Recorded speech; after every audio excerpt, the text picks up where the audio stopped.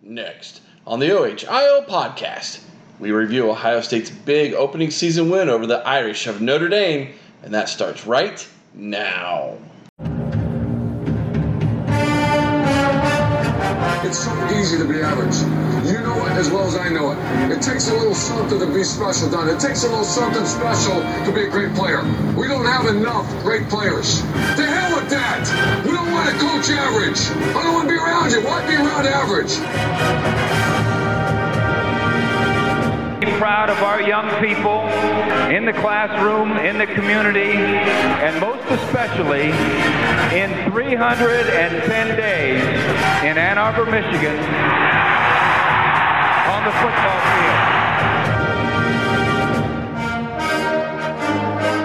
field. Three things. Number one, the team that hits the hardest and the longest, the team that starts the fastest, and the team is too damn smart to make mistakes. If you take it to them, if you don't make mistakes, and you keep taking it to them, hell, there's no question who'll win.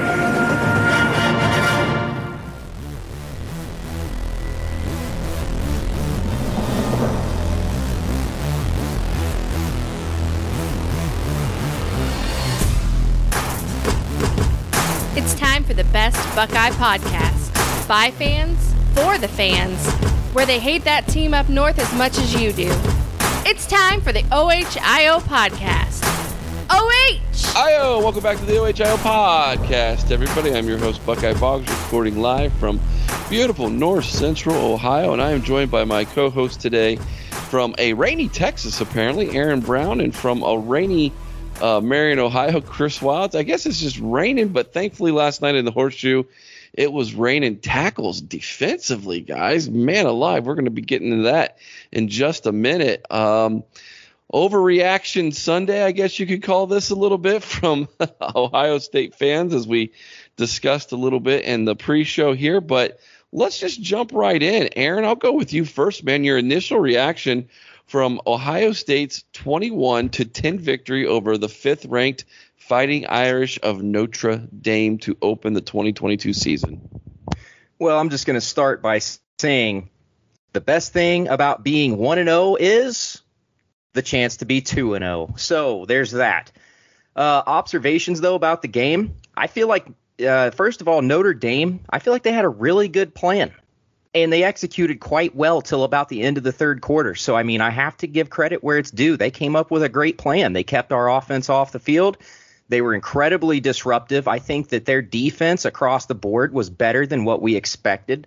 So props to them in their preparation and planning. It just, as it usually does, it comes down to execution. And thankfully, the Buckeyes were able to execute when it mattered most. The Ohio State offense, and this is the point that everybody on the internet is just tearing them apart for. I even read an article today from, I think it was like Land Grant. I can't remember who wrote it, but basically they were saying it's time for Ryan Day to hand over the reins of the play calling, which is probably the dumbest thing I think that I have seen. Okay, and this is from like a reputable writer and source. So I was like, man, this is about peak stupidity as far as I'm concerned.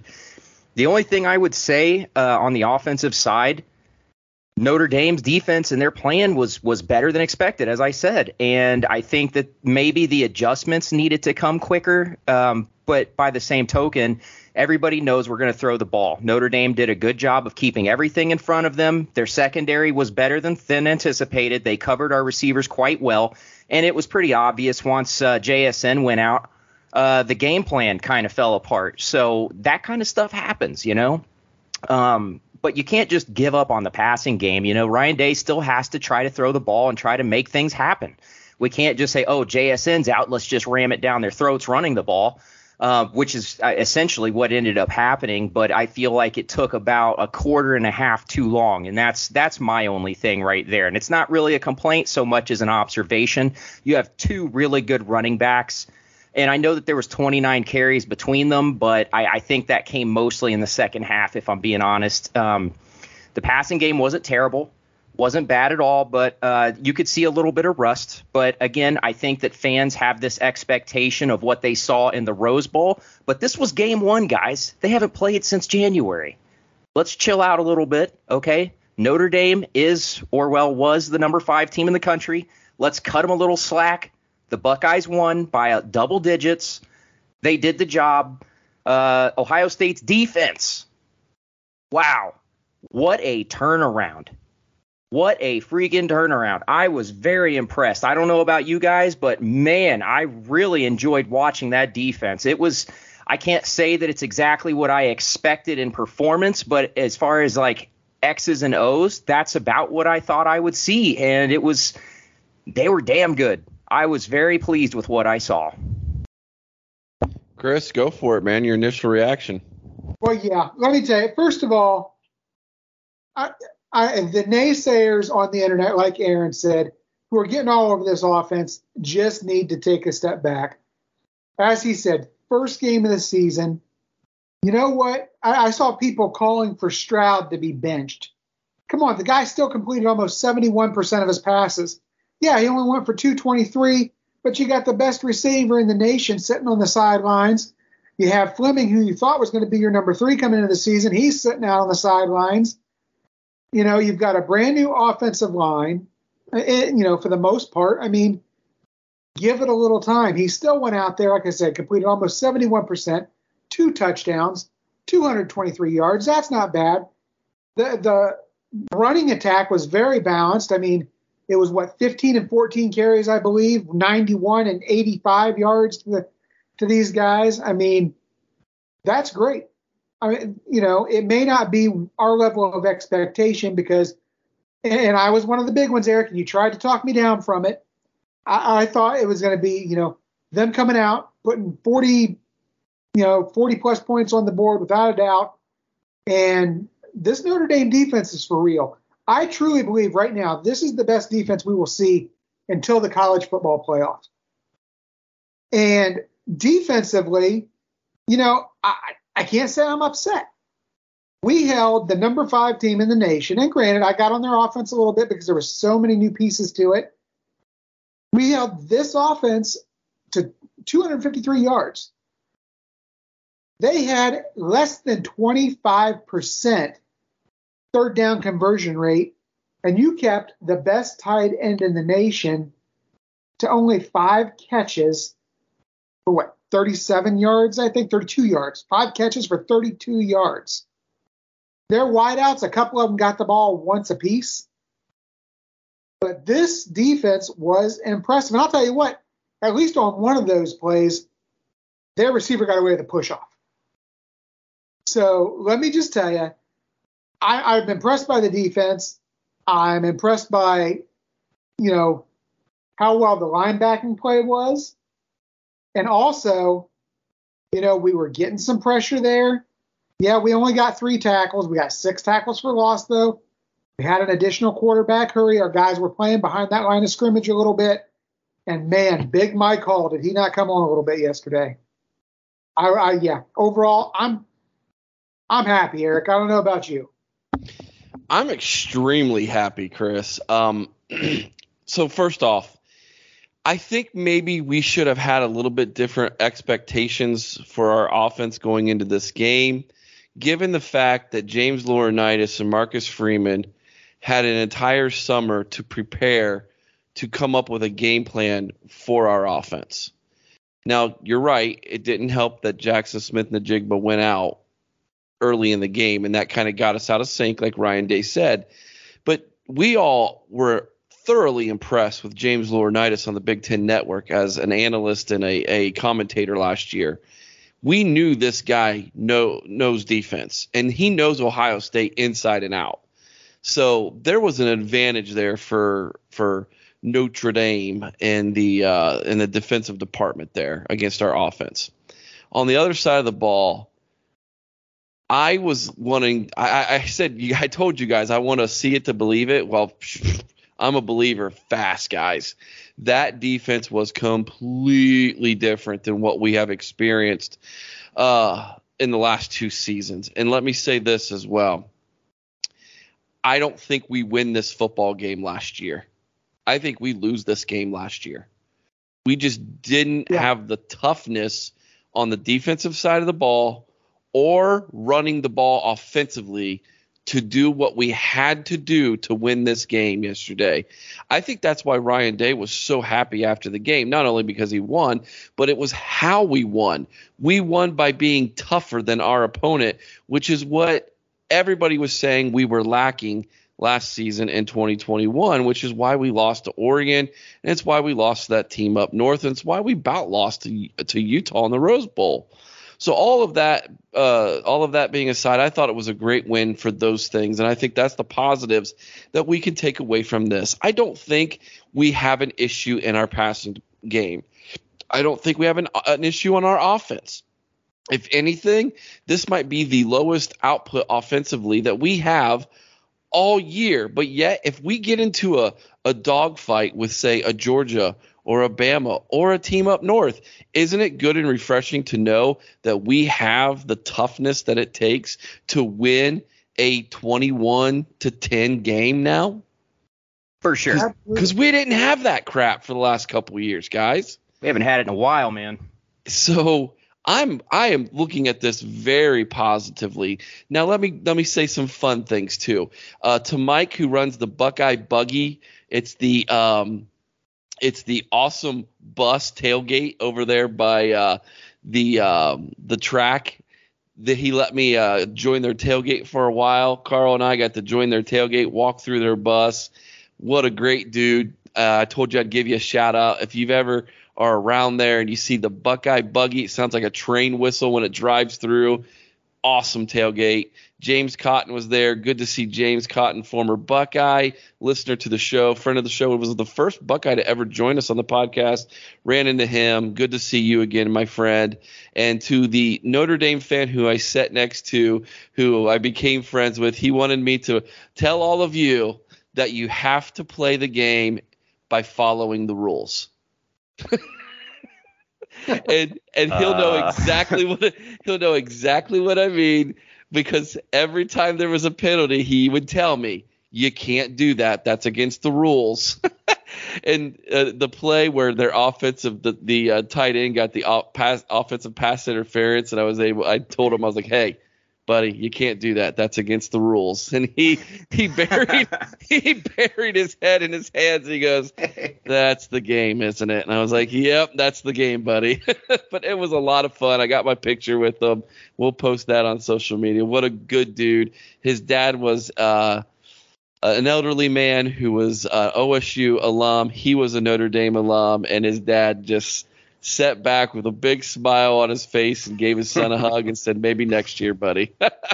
In which I told him, I go, you could have a lot more chances if you guys would actually join the conference, So a lot of fun going back and forth with that. Great way to start the season off, in my opinion. All right, guys, let's give some offensive and defensive grades, shall we? Let's give our report card. Let's start with the offense first.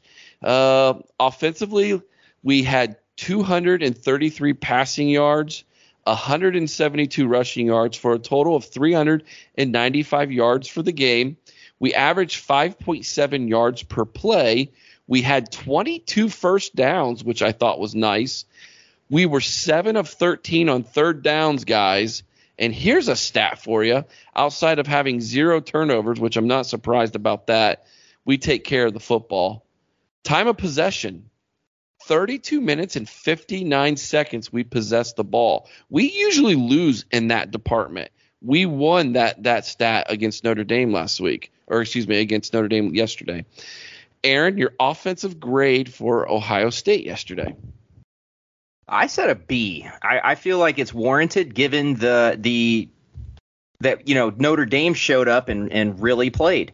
Great defense. The fact we went 7 of 13 on third down, that's not bad. It's a little over 50%. The only issue that I had was we didn't execute at necessarily a good level passing the ball. But again, first game, things happen. Notre Dame showed up to play. So, I mean, it is what it is, but that's my grading. And then penalties. We had 7 penalties for 75 yards. We got to clean that up a little bit. Running the ball, I was very impressed. However, I would have liked to have seen a little more yards per play overall on the offense. You mentioned 5.7. I just would have liked to have seen that probably around the 6.5 to 7 yard per play. But 5.7 is not terrible. It's not. It was better than what Notre Dame did. And then, total plays, we ran 21 more plays than they did. But they also controlled the clock. You mentioned time of possession. We won it by the end of the game, but if you looked at it at halftime, man, it was very lopsided towards Notre Dame. But their plan kind of fell apart. But with everything all said and done, I'm going to go with a B. Chris, your letter grade for the offense for the Notre Dame game yesterday. Yeah, I'm with Aaron as well. I had a B as well. And again, many of the same reasons. Specifically, we just didn't look crisp. It looked like maybe Stroud's timing in the beginning was a little off, not having worked with these guys as much as he did. Obviously, you take away that security blanket in JSN, that's going to affect you a little bit. He has such a great rhythm there. I think he's starting to develop that rhythm with Harrison. And I'll tell you what, once Egbuka got going, he had himself a nice game as well. So the early on offense, I brought the grade down a little bit. The penalties brought the game down a little bit because when we were getting offensive penalties, they were big ones like the chop block, like the holding.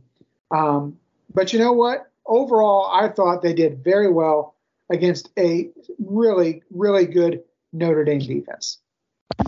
I went with B-. I think this was this was passing grade offense. Let's put it to you that way. Like, this is a passing grade. We get down in the C's, that's not good at all. But this was a B-. We've got to get this up in the A area if we're going to be national champions and Big Ten champions like we expect. To the other side of the ball, we allowed 177 passing yards. We only allowed 76 rushing yards. And by the way, out of 177 passing yards, the majority of that was on, I believe, 2 or 3 passes. We only gave up 253 yards total. Yards per play, we only gave up 5.3. Let's see here. First downs allowed, we gave up, I believe, 12. Here's one for you. Third down efficiency, getting off the field, right? Notre Dame was 3 of 13. Man, we did a great job there defensively. Time of possession, 27 minutes and 1 second for the Irish. Of course, we didn't create turnovers. We almost had one there, but that'll come. But we did have quite a few sacks. I think we had 3 or 4 sacks in the game. So, yeah, some good stats there. Chris, I'll start with you. Your letter grade for the defense.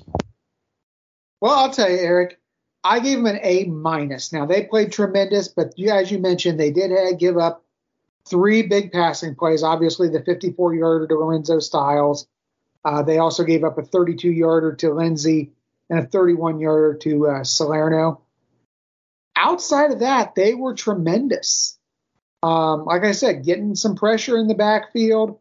We had some players really step up, and we'll get to that obviously with the Buckeye leaves, but you look at what the linebacking crew did, and I'll tell you what, one name I wasn't expecting to hear called as much as it was Lathan Ransom.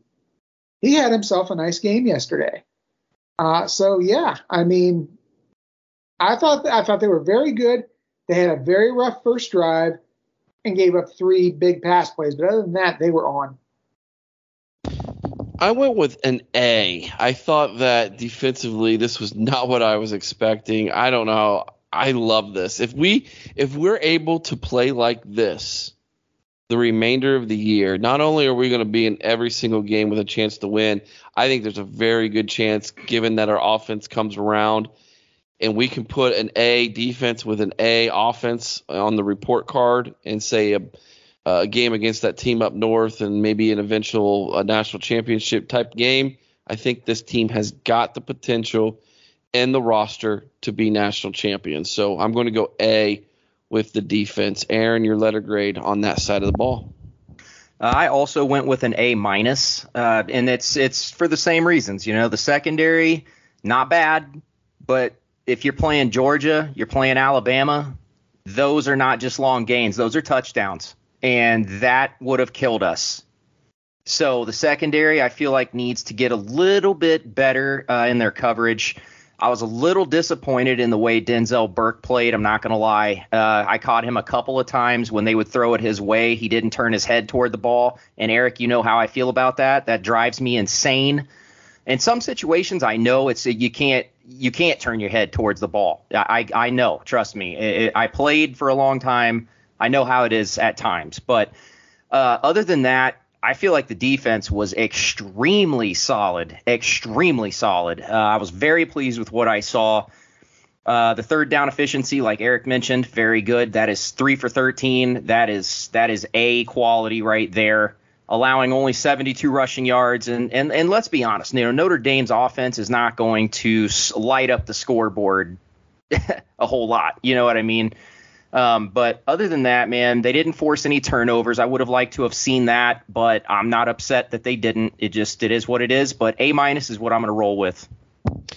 Very good. There's your report card for Ohio State's opening game against Notre Dame. Let's turn the page and hand out some Buckeye leaves now. Let's start with the offensive player of the game, Aaron.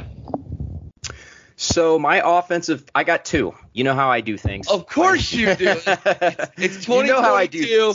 Nothing has changed for Aaron Brown in handing out Buckeye leaves. You are correct.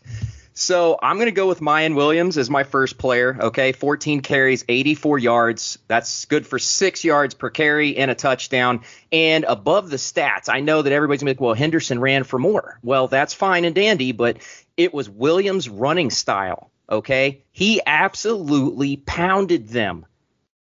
Absolutely pounded them. They did not know what to do with him. It took 3 or 4 every single time to drag him to the ground. And I feel like when you have a running back that does things like that, if you're an O lineman, you're a wide receiver, whatever, you know that he is giving 110%. And that right there is worth all the gold in the world as far as momentum goes. And then my other player. And this is another one. They're going to say, well, Egbuka had 90 yards on 9 receptions and all this and that, but I'm going with Xavier Johnson. 2 receptions, 34 yards and a touchdown. But the touchdown that he had, I feel like swung the momentum because on the very next play on the kickoff return, he made the tackle inside the 20. If that doesn't, I don't know, maybe just it's me, but that got me going. And I'm sitting on the couch. So that right there to me was worth a Buckeye leaf for each one of those guys. Chris, who gets your offensive player of the game? Yeah, for me, I'll tell you what, I went with Mayan Williams as well, although I easily could have gone with Johnson for the same reasons Aaron did. But I just thought Mayan just beat these guys down. He wore out that defense. He just ran roughshod over. And I'll tell you what, I loved when he started going, that play where he just stepped out of bounds. He had so much anger after that, I think it just motivated him to go harder. He was so upset at himself for that step out of bounds when he knew he could have been gone. But I'll tell you what, Eric, I got another guy, and I don't know if you want to call this offensive. I don't know if you want to call this defensive. But can we talk about our punter? I mean, just a little bit here. Because let's face it, the way the offense struggled in the beginning, are we really completely in this game to the point that we were if he hadn't pinned them down inside the 20-yard line on 4 of his 5 punts? He controlled the field position. Now, yeah, he plays on 4th down, so maybe it was offensive, but maybe it's defensive because he put him in such a position. But I'll tell you what, that punter deserves some credit. Jesse Mirkos, who you're talking about. And with Jim Tressel in the house, I think there was maybe a little nod to the hat from Ryan Day to the sweater vest on some of the play calling and the way he was and playing the field position game. They're not going for it on 4th and 3. When has he ever done that? I know.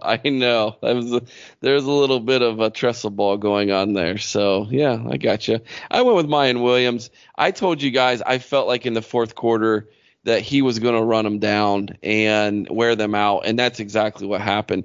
This guy runs so angry, Aaron. I mean, he every time he gets the ball in his hand, it's like this dude has so many chips on his shoulder from being considered a 3-star running back and, overlooked in that recruiting class. And here he is, the second best running back on the team. And I'm not so sure he might not be the best running back on this team. With his style. He reminds me, here's a name blast from the past for you, of Maurice Jones-Drew. Yes. Muscle hamster. That low center of gravity busts through the line. You don't even really see him because he's short and squatty, and his legs are the size of redwood tree trunks, and you cannot arm tackle this guy on the legs. You got to gang tackle him because he just will not. He will not go down the first hit, dude. He just won't. He absolutely refuses to, and his momentum's always pushing him forward. I love his running style. Mayan Williams, to me, was the offensive player of the game. Defensive player of the game, Chris, you get to go first. Well, I'll tell you what, you could go so many ways with this, and I'm going to pull an Aaron right here, and I'm going to give you two, Eric. I got to tell you, it was, for me, Tommy Eichenberg. His linebacker play was just tremendous yesterday. For those who thought he was going to have a layoff or a letdown after that Rose Bowl, comes out, leads the team with 9 tackles, 2 sacks, 3 tackles for loss. And I'll tell you, the other guy that was in that backfield all night was Mike Hall Jr. Come on, 4 tackles. Yeah, he had a sack. He had 2 tackles for loss. He had another quarterback hurry. These guys were just providing the pressure last night, and it was awesome. I went with Tommy Eichenberg, 9 tackles, 6 solo, 2 sacks. That first sack, dude, I didn't know if the quarterback was going to get up, man. That I know you can't really hear it on TV. You heard that hit from the top stands, man. It was a nice tackle. Aaron, your defensive player of the game. Yep. So I got 2 as well, and you guys I'm are going killing to. Me. Hey, I'm going to. Yeah, but I'm about to make up for it. All right, hear me out. I'm going to refer to this duo as Mike and Ike. Mike Hall and Tommy Eichenberg. And Ike is not I-K-E, it's E-I-C-H. Mike and Ike. And it's all the stats that you guys just listed. But in addition to those stats, man, Mike Hall, he held up the middle of that defensive line.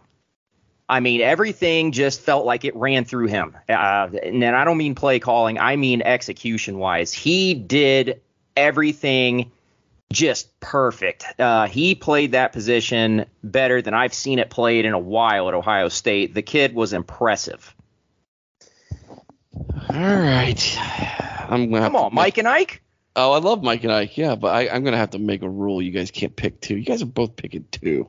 What's wrong with that? It's player. It's not players of the game. It's player of the game. But credit where it's due. I've been doing this for years. You can't cut me out now. I might have to. I'm just gonna make a rule.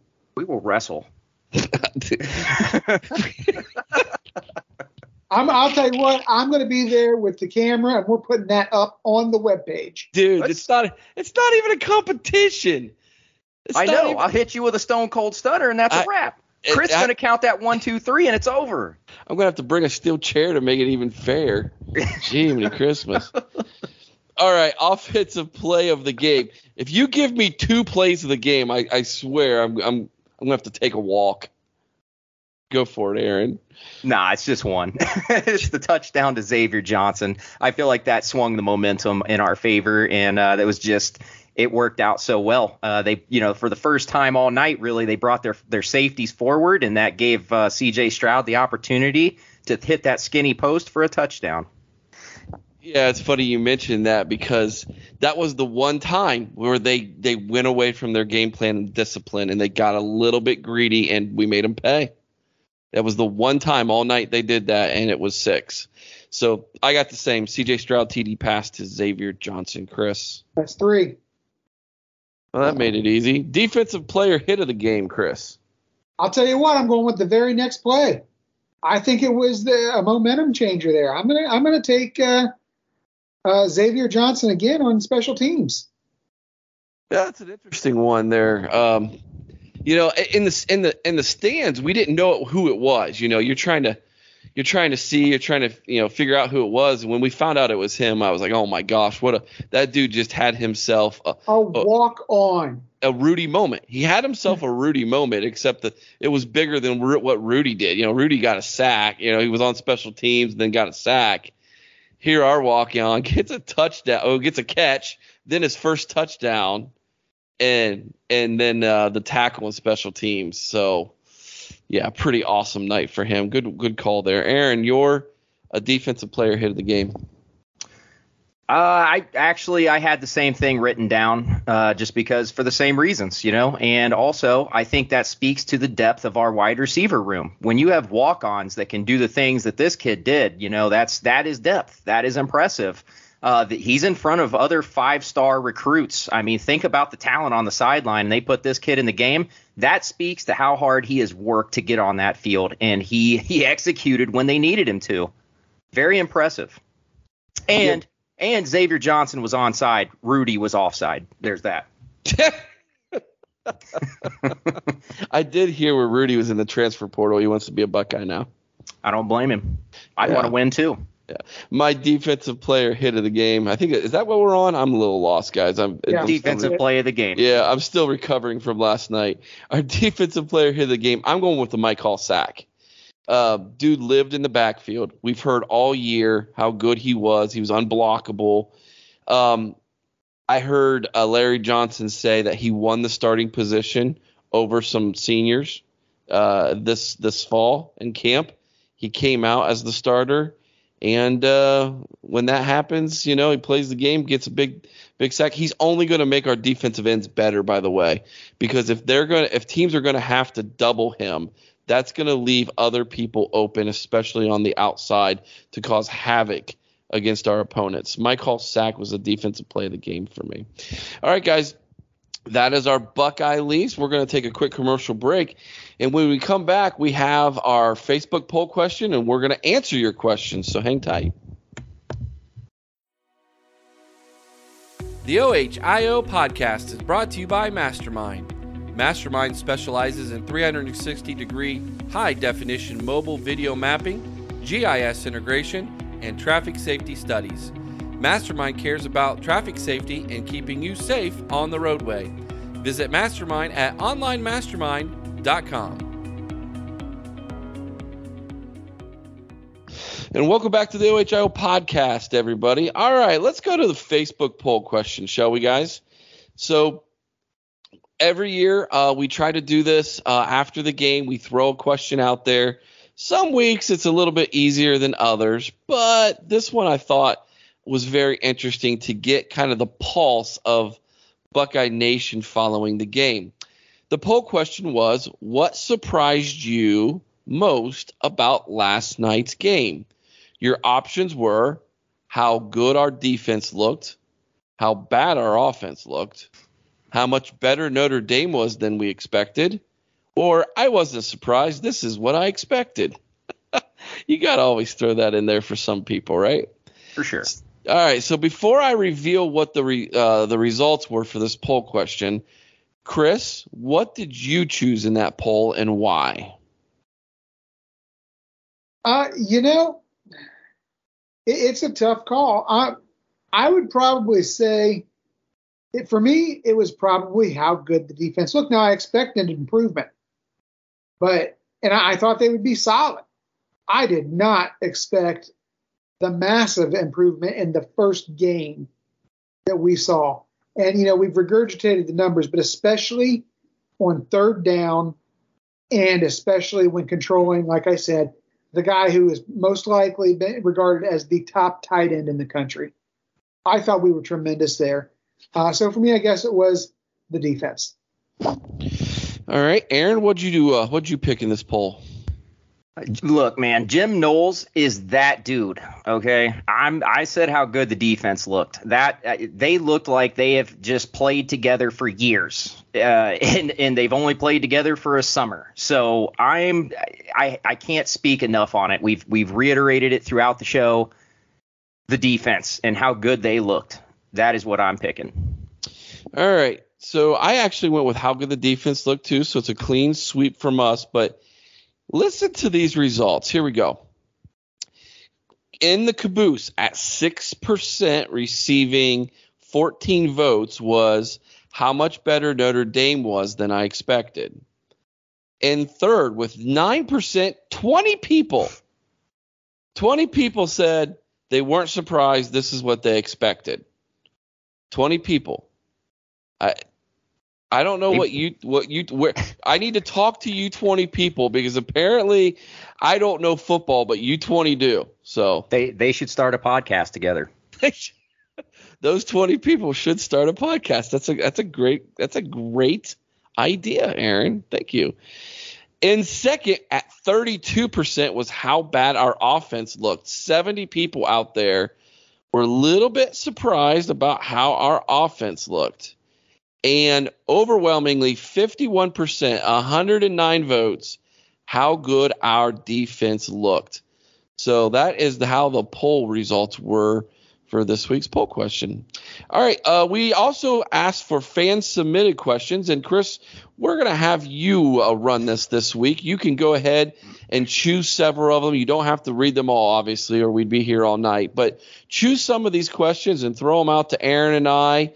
And if you want to answer one yourself, feel free to do so. But let's spend a good portion of the last part of this show here answering our listeners' questions, shall we? Absolutely, Eric. And I'll tell you what, we have some great listener questions. Our listeners are tremendous. And Brian King sent one in. And Aaron, this is for you specifically. Brian King says, I was tremendously impressed with our defense. Yeah, there were a few hiccups, but overall, they were significantly better than last year. We shut them out for the last 40 minutes of the game. But Aaron, where do we still need to get better? I think we need to just maybe improve, like settling into the game in the beginning, because honestly, that's kind of where we got hit hard the most, and it was in the secondary. But other than that, man, I feel like it was a very solid game plan. They executed very well. When you can shut out the number 5 team, regardless of the name next to that number 5, when you can shut them out for 41 minutes of the game, you've done something correctly. And that's not just the D-line or the linebackers. That's all 3 sections of the defense at all 3 levels. They executed at a high level. But if you want to really shut a team down, because like I said earlier, those like that Lorenzo Styles opening pass for 50 yards or whatever it was, that's a touchdown if you're playing Georgia or Alabama. Okay, so I think that it's just the coverage downfield needs to get a little bit better. But outside of that, man, I don't know what else we could do. Maybe more pressure, forcing turnovers, but that stuff comes within the game. That's the game within the game. So, all right, Eric, I got a great one for you because I know you love talking about this guy. How valuable, and this comes from Justin Bowman, how valuable is Mayan Williams to this team? And can he be a key piece in unlocking the potential to win with toughness and allow us to go more to a ground and pound style of offense? Great question. But before I answer this, may I offer my congratulations to Justin and his lovely bride on their new baby. And I saw pictures of him watching the Ohio State game with his new bundle of joy in his arms, man. What an experience. OH, baby. Loved it. Great pictures, Justin. Congratulations. Congrats. Yeah. So, Mayan Williams and the ground and pound and the change of this offense. Let me start by saying this first. Ryan Day is not going to change, guys. The dude loves high octane, throwing the football. I guess we'll call it an NFL pro style / college up tempo offense. Like I really don't know Aaron could probably give it a better description than I could, but I don't ever see Ryan Day abandoning the pass for a run first offense. Aaron, do you agree? Yeah. I just the only thing I can think of, honestly, from last night that I wish that he would have done, Notre Dame was keeping everything in front of them. It wasn't prevent, but it looked more like a cover 4. And in that instance, like comeback routes, curls, hooks, short slants, things like that should have been the play calls, but he kept trying to hit those medium levels, posts and outs and different things like that. And I wish that he would have maybe tried to just take what the defense gave him instead of trying to force things. But Yeah, and so what he did take was the running game, the running attack, because they were giving us running lanes all night because of that defense that they were playing. And I think Ryan Day is learning as a play caller that in the Midwest and in the North, if defenses are going to force you to run the football, you have to be willing to win that style. You just have to. I think of it like this. If we ever play Georgia, that's how we have to win that game. Yes. Yeah. Alabama could be a little different. I think you can. Alabama might want to run up and down the field with you a little bit, but Georgia, they want to play a game in a phone booth, and you have to. If you're going to beat Georgia, you have to have a running game that is comparable to what they've got. So, I mean, look at those Alabama Georgia games. Alabama beats them by beating them in the running attack. So I think Ryan Day understands it. Ryan Day understands the big picture. When we were talking about some of the fans, they don't understand the big picture, do they? In most cases. Yeah. If we're going to get to the college football playoff and we play a Georgia, you have to win that style of game right there. So to answer your question, Justin, I don't think we'll ever abandon the pass and go to a more run style attack, but it's good to know that if we have to, we can. And I think that's what the whole talk this offseason about getting tougher in the running game has been all about, because Michigan is going to force us to beat them this way. With the style of defense that they play, that's how we have to beat them right here. They've learned their lesson, and they're not going to allow us to just throw all over the field on them anymore. They're going to say, you're going to beat us, you're going to have to outman us and out-tough us up front, and that's what this is all about. Okay. All right, now here's a great one, guys. And again, this comes from Brian King again, because I'll tell you, he gives us some good questions. He does. So early in the game, it looked to me like Notre Dame was winning the battle in the trenches. By the end of the game, we clearly had the advantage. Was there a scheme change, or did we just wear them down? And guys, I kind of want to jump in on this one a little bit, and then Aaron, I'd like to get you and Eric's ideas about if you think I'm right or not. I think it was a combination of things. First of all, Ryan Day, we saw it a little bit a few years ago with Trey Sermon in Northwestern, where we had to, change to that running attack. And I think that wore them. They were getting worn down, obviously, a little bit once we started running the ball, especially with Mayan Williams.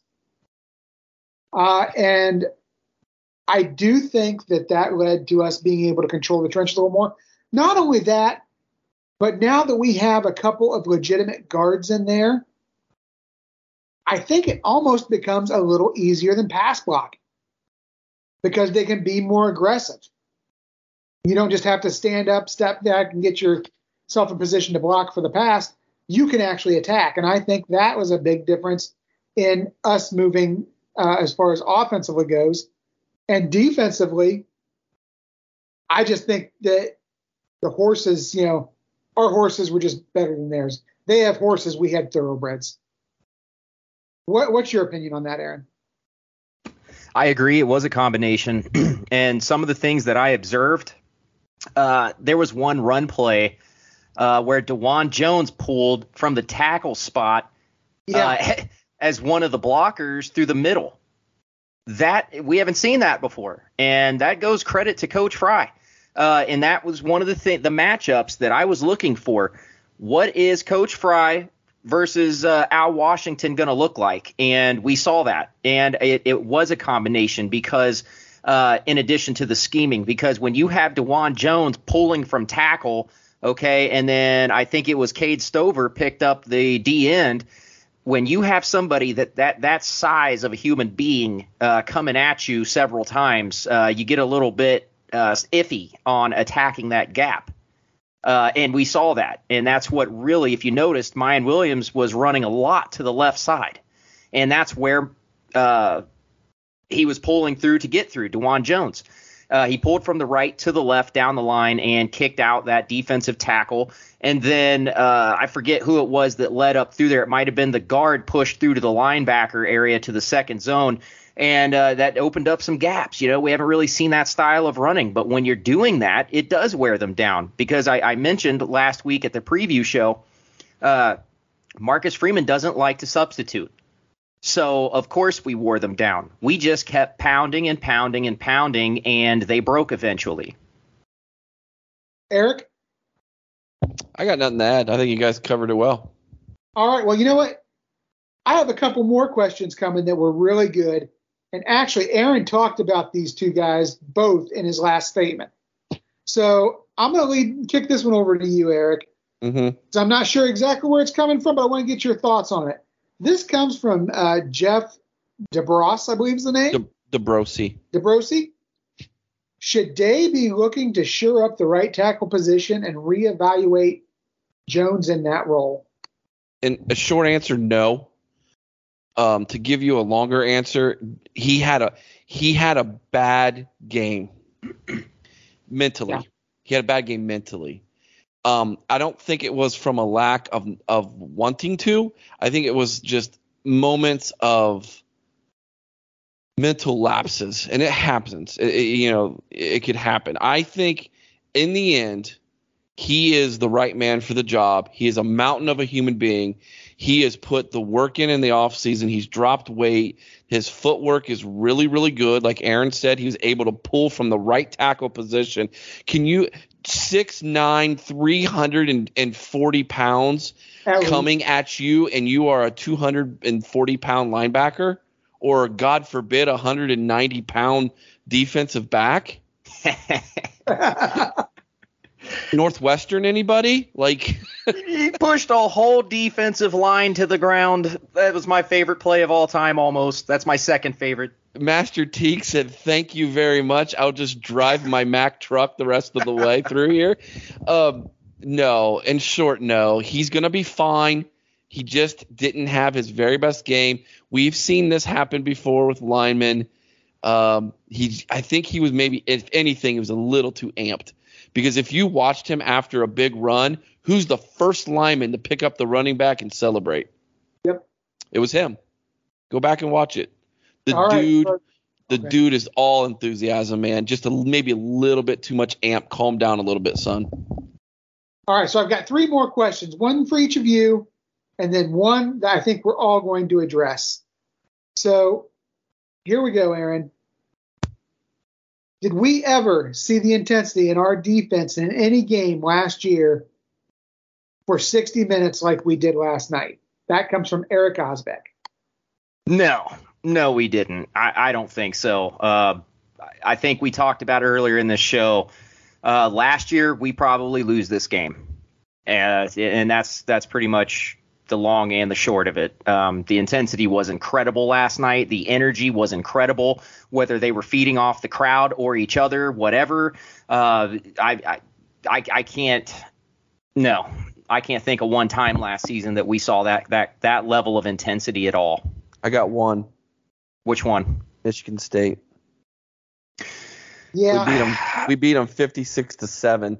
They came in with the best rushing attack behind the team up north, and we absolutely but their offense ran right into our basic defense, and we just manhandled them.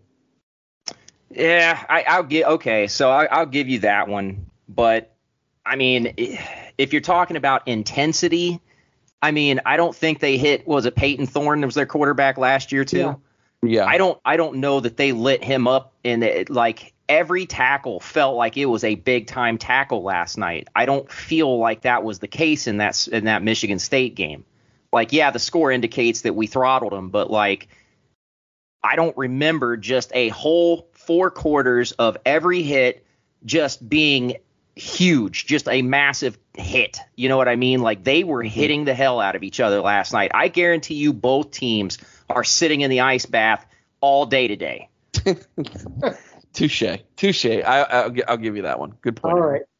So, Eric, Egbuka obviously, and this comes from Brian King, Egbuka obviously, stepped up last night after Smith and Jigba went down. Marvin Harrison was a key contributor. Stover was a beast. Yeah, he is so country strong. Will we involve the tight end more this season, or was that just in response to being short Smith and Jigba and Fleming last night? All right, don't let 3 catches fool you. This is still Ohio State. We don't believe a tight end is allowed to catch the football beyond 20 times in a season. So, and there's 3 of them right there. So he's got 17 catches left in the bank. The tight end blocks, okay, that's his job at Ohio State. And he does it well. And he does it extremely well. But how about his least yardage catch was the best one? That one-handed grab was incredible, dude. Okay, so I went to the Skull session, and they always allow one player to speak. Okay, this outside of the team up north, this is the biggest game on the schedule at home this year, right? Yeah. It was Cade Stover who was given the honor by Ryan Day to speak to the crowd, and after hearing this kid speak, I'm here to tell you right now, he is the heart and soul of this team. That kid was so fired up, man. Dude is special. I honestly didn't think, Aaron, that we would ever see another Jeremy Ruckert. Cade Stover. Were these 2 kids like separated at birth or something? Except I think Cade Stover is just maybe a little bit meaner, dude. I could see it. That's a good thing. It is a good thing.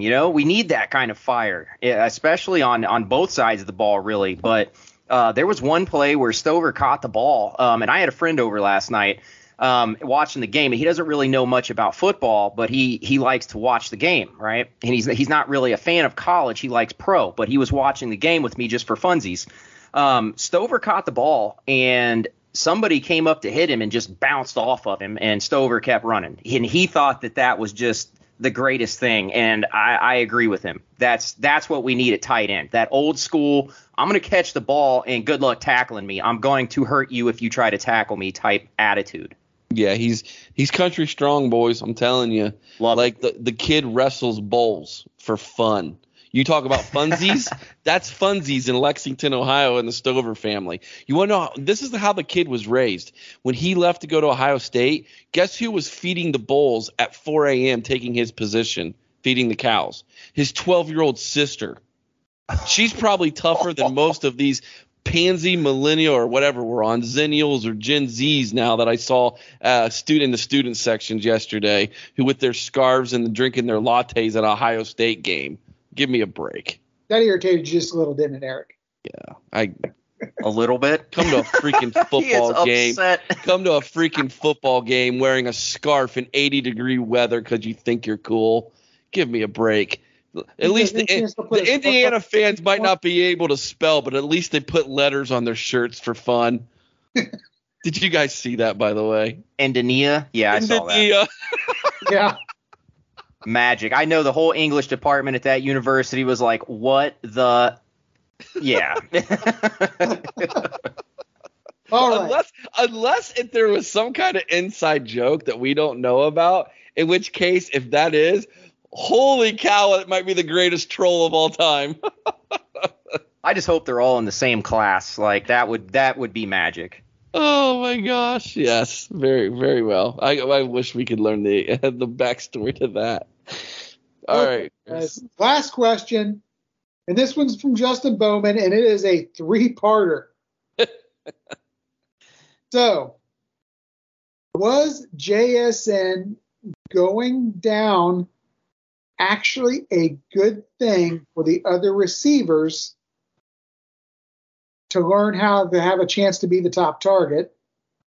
That was the first part. Secondly, there were some growing pains for sure, but Egbuka played well. And maybe this will help him and Harrison moving forward if they are indeed going to be the guy. I guess that's more of a continuation of the first half. Finally, do you think it could help Stroud as well because he's learning how to play without his top target? Well, let me start out with the first thing. The first part of this. Was JSN going down a good thing? Absolutely not. It's never good to have the best player in his position in the country go down. Yeah, it's going to give some valuable targets to the other guys. It may help them out a little in the long run, and they definitely got valuable game snaps against top competition. And you know what? Egbuka and Harrison, they may not have put up the numbers that Jackson Smith and Jigba is capable of, but I think they did a very good job once they got on the same page with Stroud. And yeah, it's going to help Stroud a little in getting continuity with them as well. But ultimately, no, it's never good to see a player of Smith and Jigba's quality on the ground for any reason, ever, for any amount of time. Eric, what's your thoughts? I'll say this. It was good for Xavier Johnson to have a moment.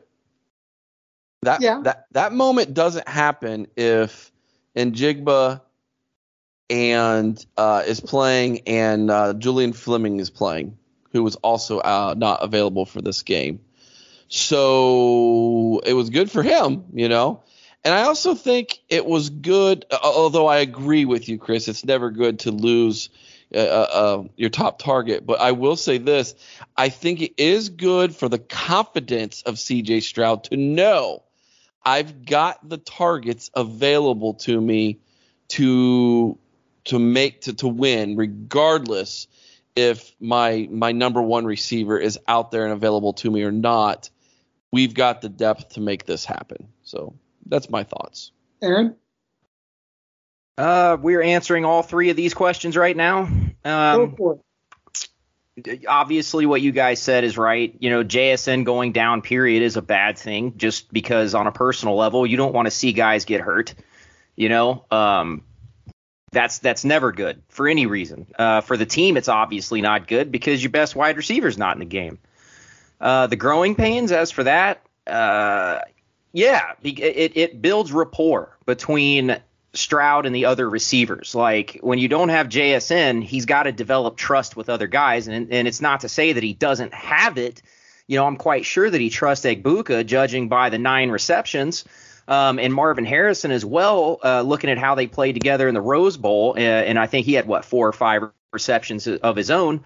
Yeah. But to have Xavier Johnson step in there and make a massive play the way that he did, that just tells C.J. Stroud that, hey, I can trust people who aren't JSN, Emeka Egbuka, and Marvin Harrison. So that's only going to be a good thing moving forward. And, yes, it does help Stroud in learning how to play without his top target because it shows that in crunch time, on TV, on the primetime slot, he can count on a walk-on to get the job done. All right, awesome. I'll tell you what, that does it for the questions for this week. Keep them coming in, guys. We love to answer them every week, so keep those questions coming. And next up, we'll have Aaron take us on a trip around the Big Ten.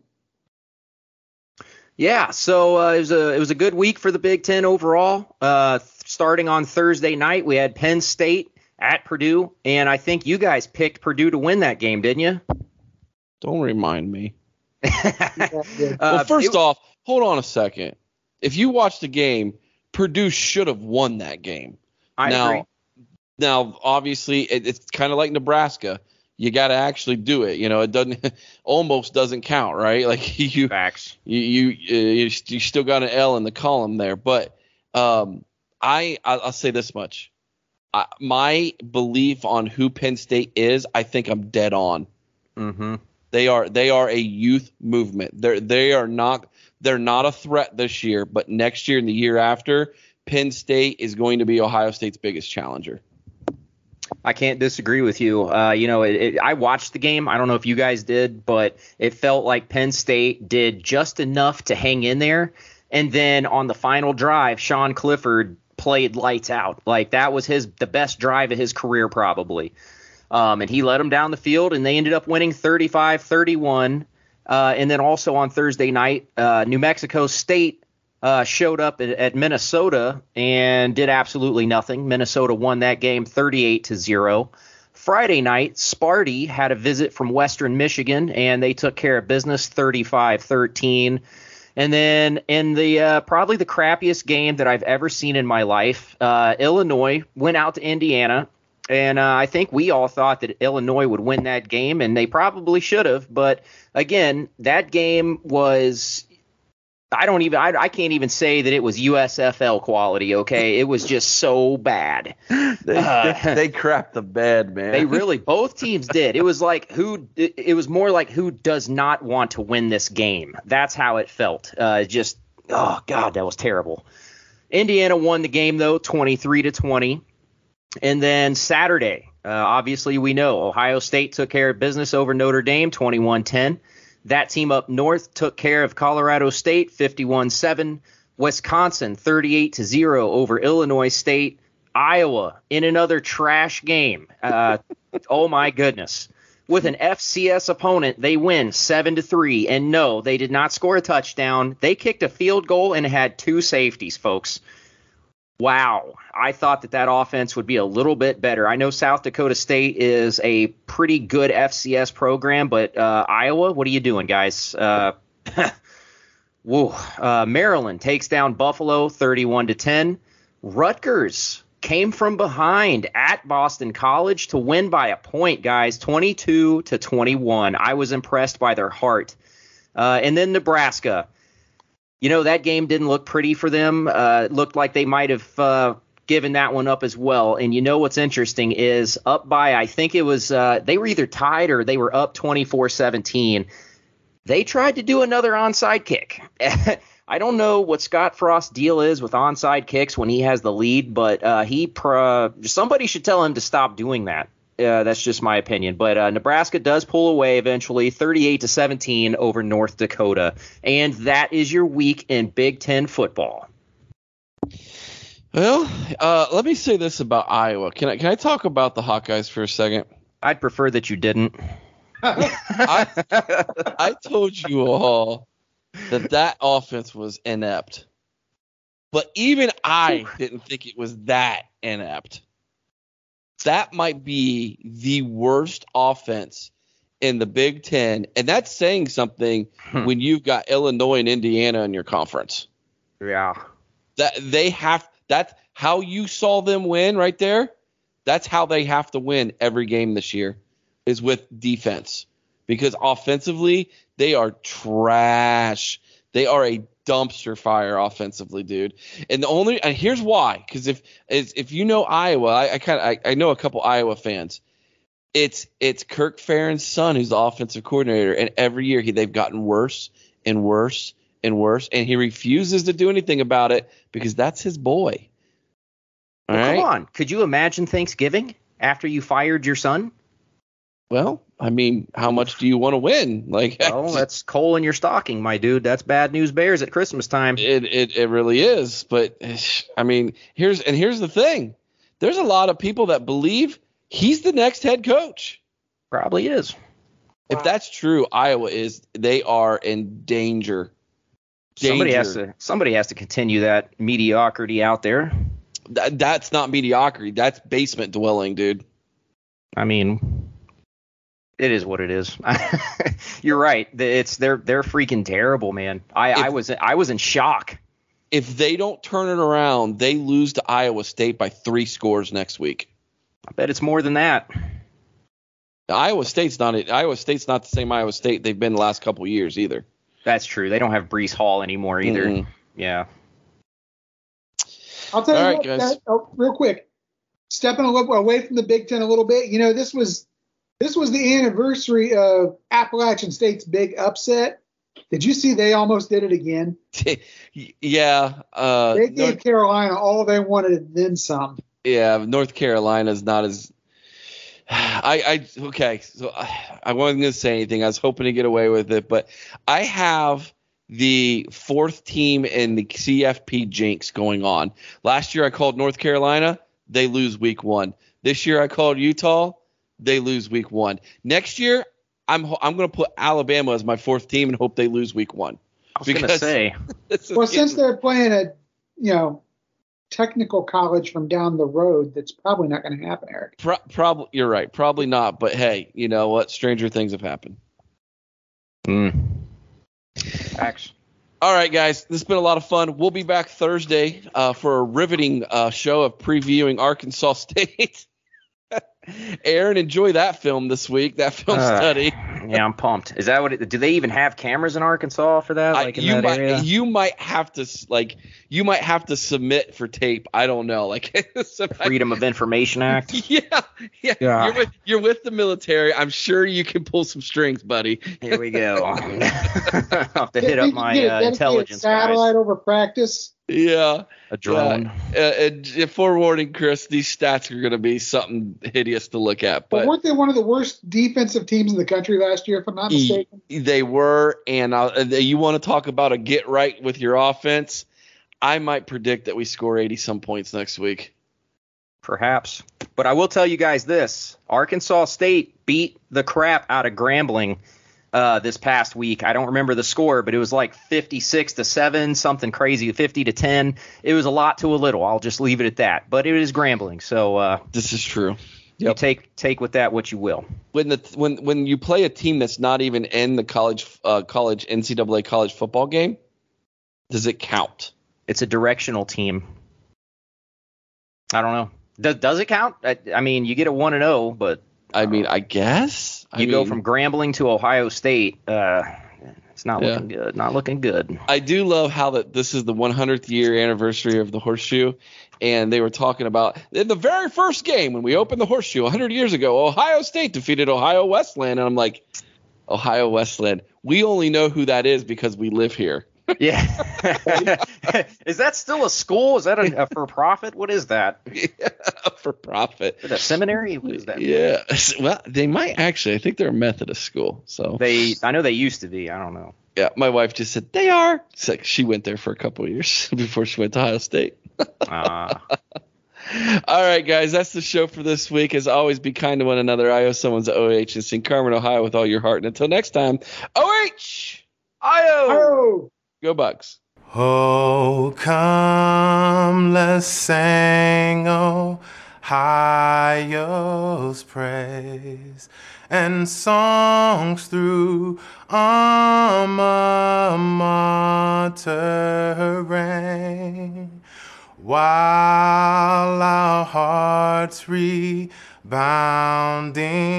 thrill and joy which death alone can still. Summer's heat or winter's cold, the seasons pass, the years will roll. Time and change will surely show how firm thy friendship, Ohio.